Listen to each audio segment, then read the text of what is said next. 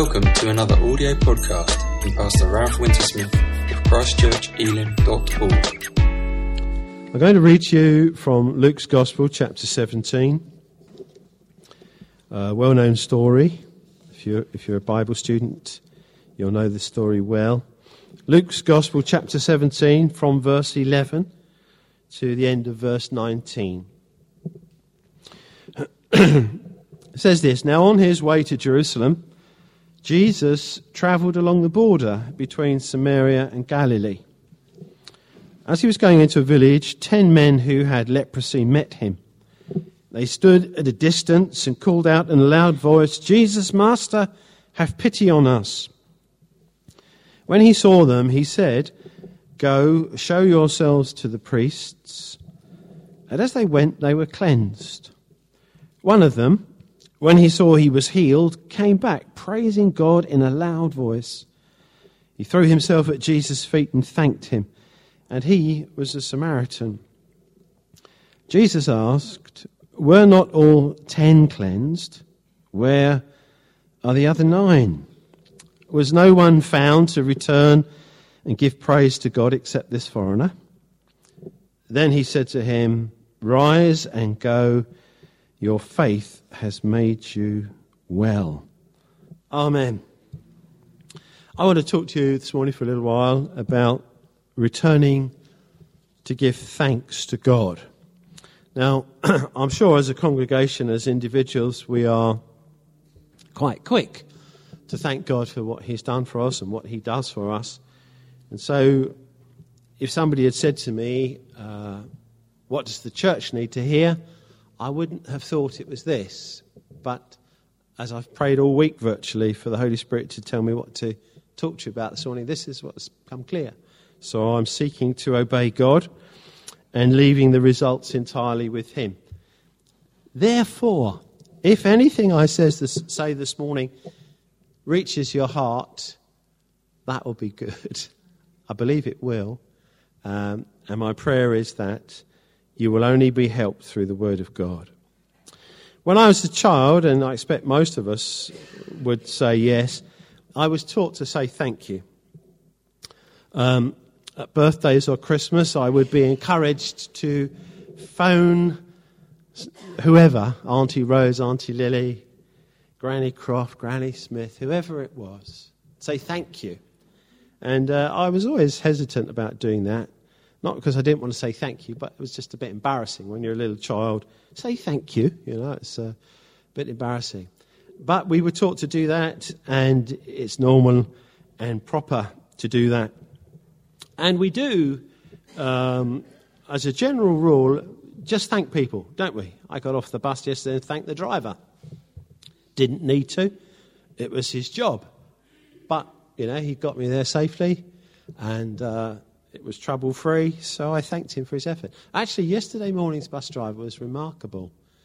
The buses, they're amazing things. They can lower at the front end. I didn't know this because I rarely go on a bus. If you haven't been on a bus lately, go on a bus. I haven't got a bus pass. I had to pay.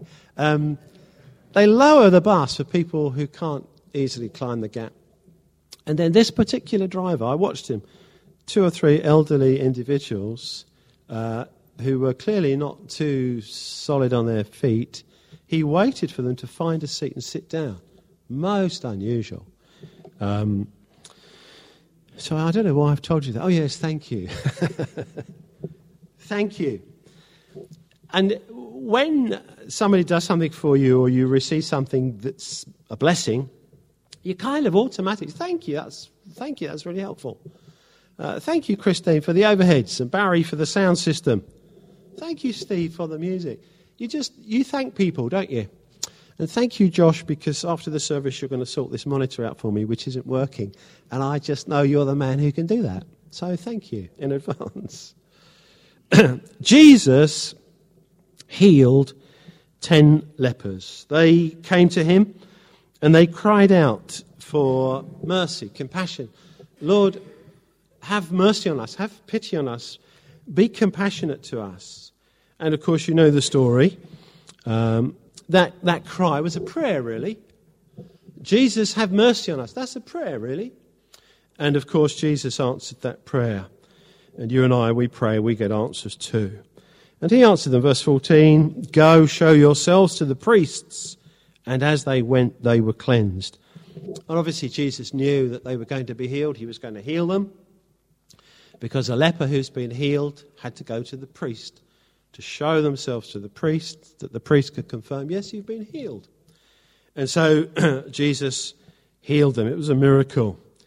And I guess most of us at some points in our lives have received a touch from the Lord, or even right now maybe you have an ongoing touch from God that's making you well, or just as you're sitting there, maybe the Lord will touch you this morning. He's here, isn't he? So you could say, "Lord, have mercy on me. I've got this. I need your touch." And that can happen just as I'm talking, just where you're sitting, or later on as we're praising. God is here. And Jesus is the miracle-working Jesus who loves us, has mercy on us. "Have mercy on me, Lord." So he did. And he healed them. He answered them. And the miracle flowed. And only one of them returned, but one of them did return, 15 and 16. One of them, then, when he saw he was healed on the way, obviously, before he got to the priest, he came back, praising God in a loud voice. I like that, just slipped in there. In a loud voice. He was obviously excited that he'd been healed.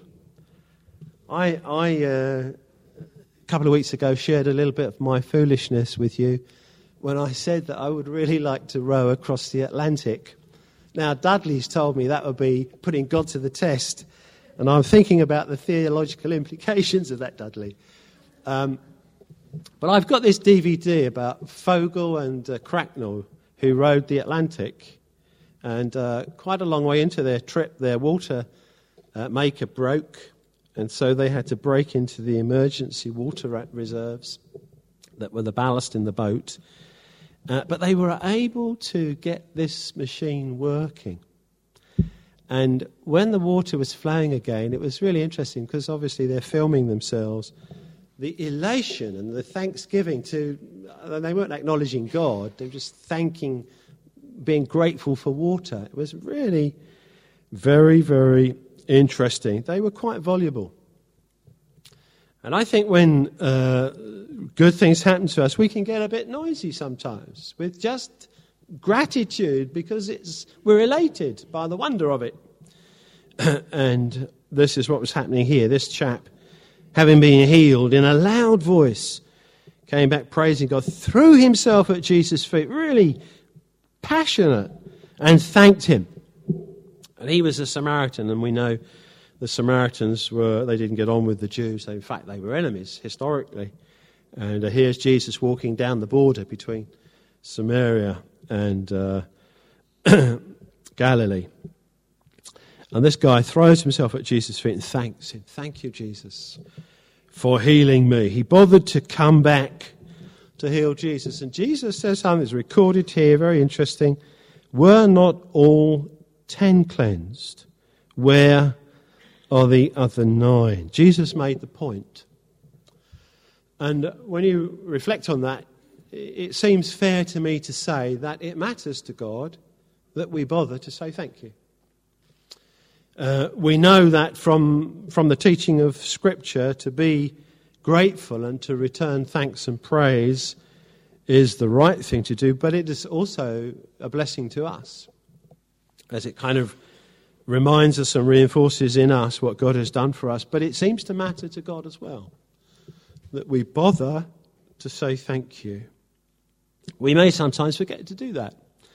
I think there are times when we've prayed for something, we've received something, and it's kind of, well, of course, because we prayed, and God is God. And it's possible to just forget to say thank you. When you are bringing up a family, you sit them down for their lunch, or whatever it may be, you would say grace, you would give thanks to God. But it would be quite unusual, I think, for children to say, "Thank you, Mummy, for this wonderful meal," or "Thank you, Daddy." They kind of take it for granted. They do sometimes, don't they? But it's not all that usual. It's a kind of, well, of course, this is the setup. And sometimes, because God is so gracious to us and so kind, we expect it. And it's possible to forget to say thank you.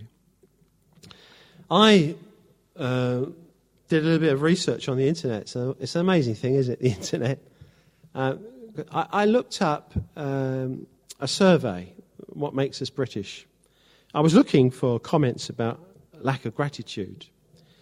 Terry, a week or so ago, she had conjunctivitis, so we prayed, and I didn't have enough faith, obviously, because she had to go to the doctor and get some ointment. And when she got to the doctor, it was fascinating, because she's hardly ever goes to the doctor. They were so surprised to see her, they decided they would take a blood test and her blood pressure and listen to her heart. And it's nice to see you, sit down. Let me take your blood. I have no record, you know. Anyway, she had to go to have some blood taken. And while she was there, she said it was amazing, a great service. She waited a long time, but she said it's amazing. You go in there, tell them your name, and give them the bit of paper, and they wheel you into this place and suck blood out of your arm. And it's all for our own good, of course. But she said there was one chap there in the waiting room. It was a long wait, but all he was doing was moaning. They're doing it wrong. It never used to be like this. And then she said he would calm down for a minute. And then a couple of minutes later, he says, they're doing it wrong. It's never used to be like this. Well, I won't criticise him because I don't know how ill he was. But I just wondered about moaning. And in this survey, I found a survey taken in October 2008 by onepoll.com. And it said they interviewed 5,000 adults to ask questions about what makes us unique as a nation. And it's fascinating. I'm not sure that these do make us unique. Maybe number one on the list might make us unique, talking about the weather. When I was in Lubumbashi, I said to one of the guys at the Bible school, isn't it a lovely day? Because it's a lovely day every day out there, because the sun shines all the time. Even in the rainy season, they get rain and sun on the same day. We're great at queuing, number 2. Sarcasm, number 3. Of course, none of us would be guilty of that. Was that sarcasm? Watching soaps. I don't think that identifies us as a nation. Getting drunk. Well, football hooligans. Actually, as a nation, there's definitely an increase in drunkenness on the streets. A love of bargains. I think that must be universal.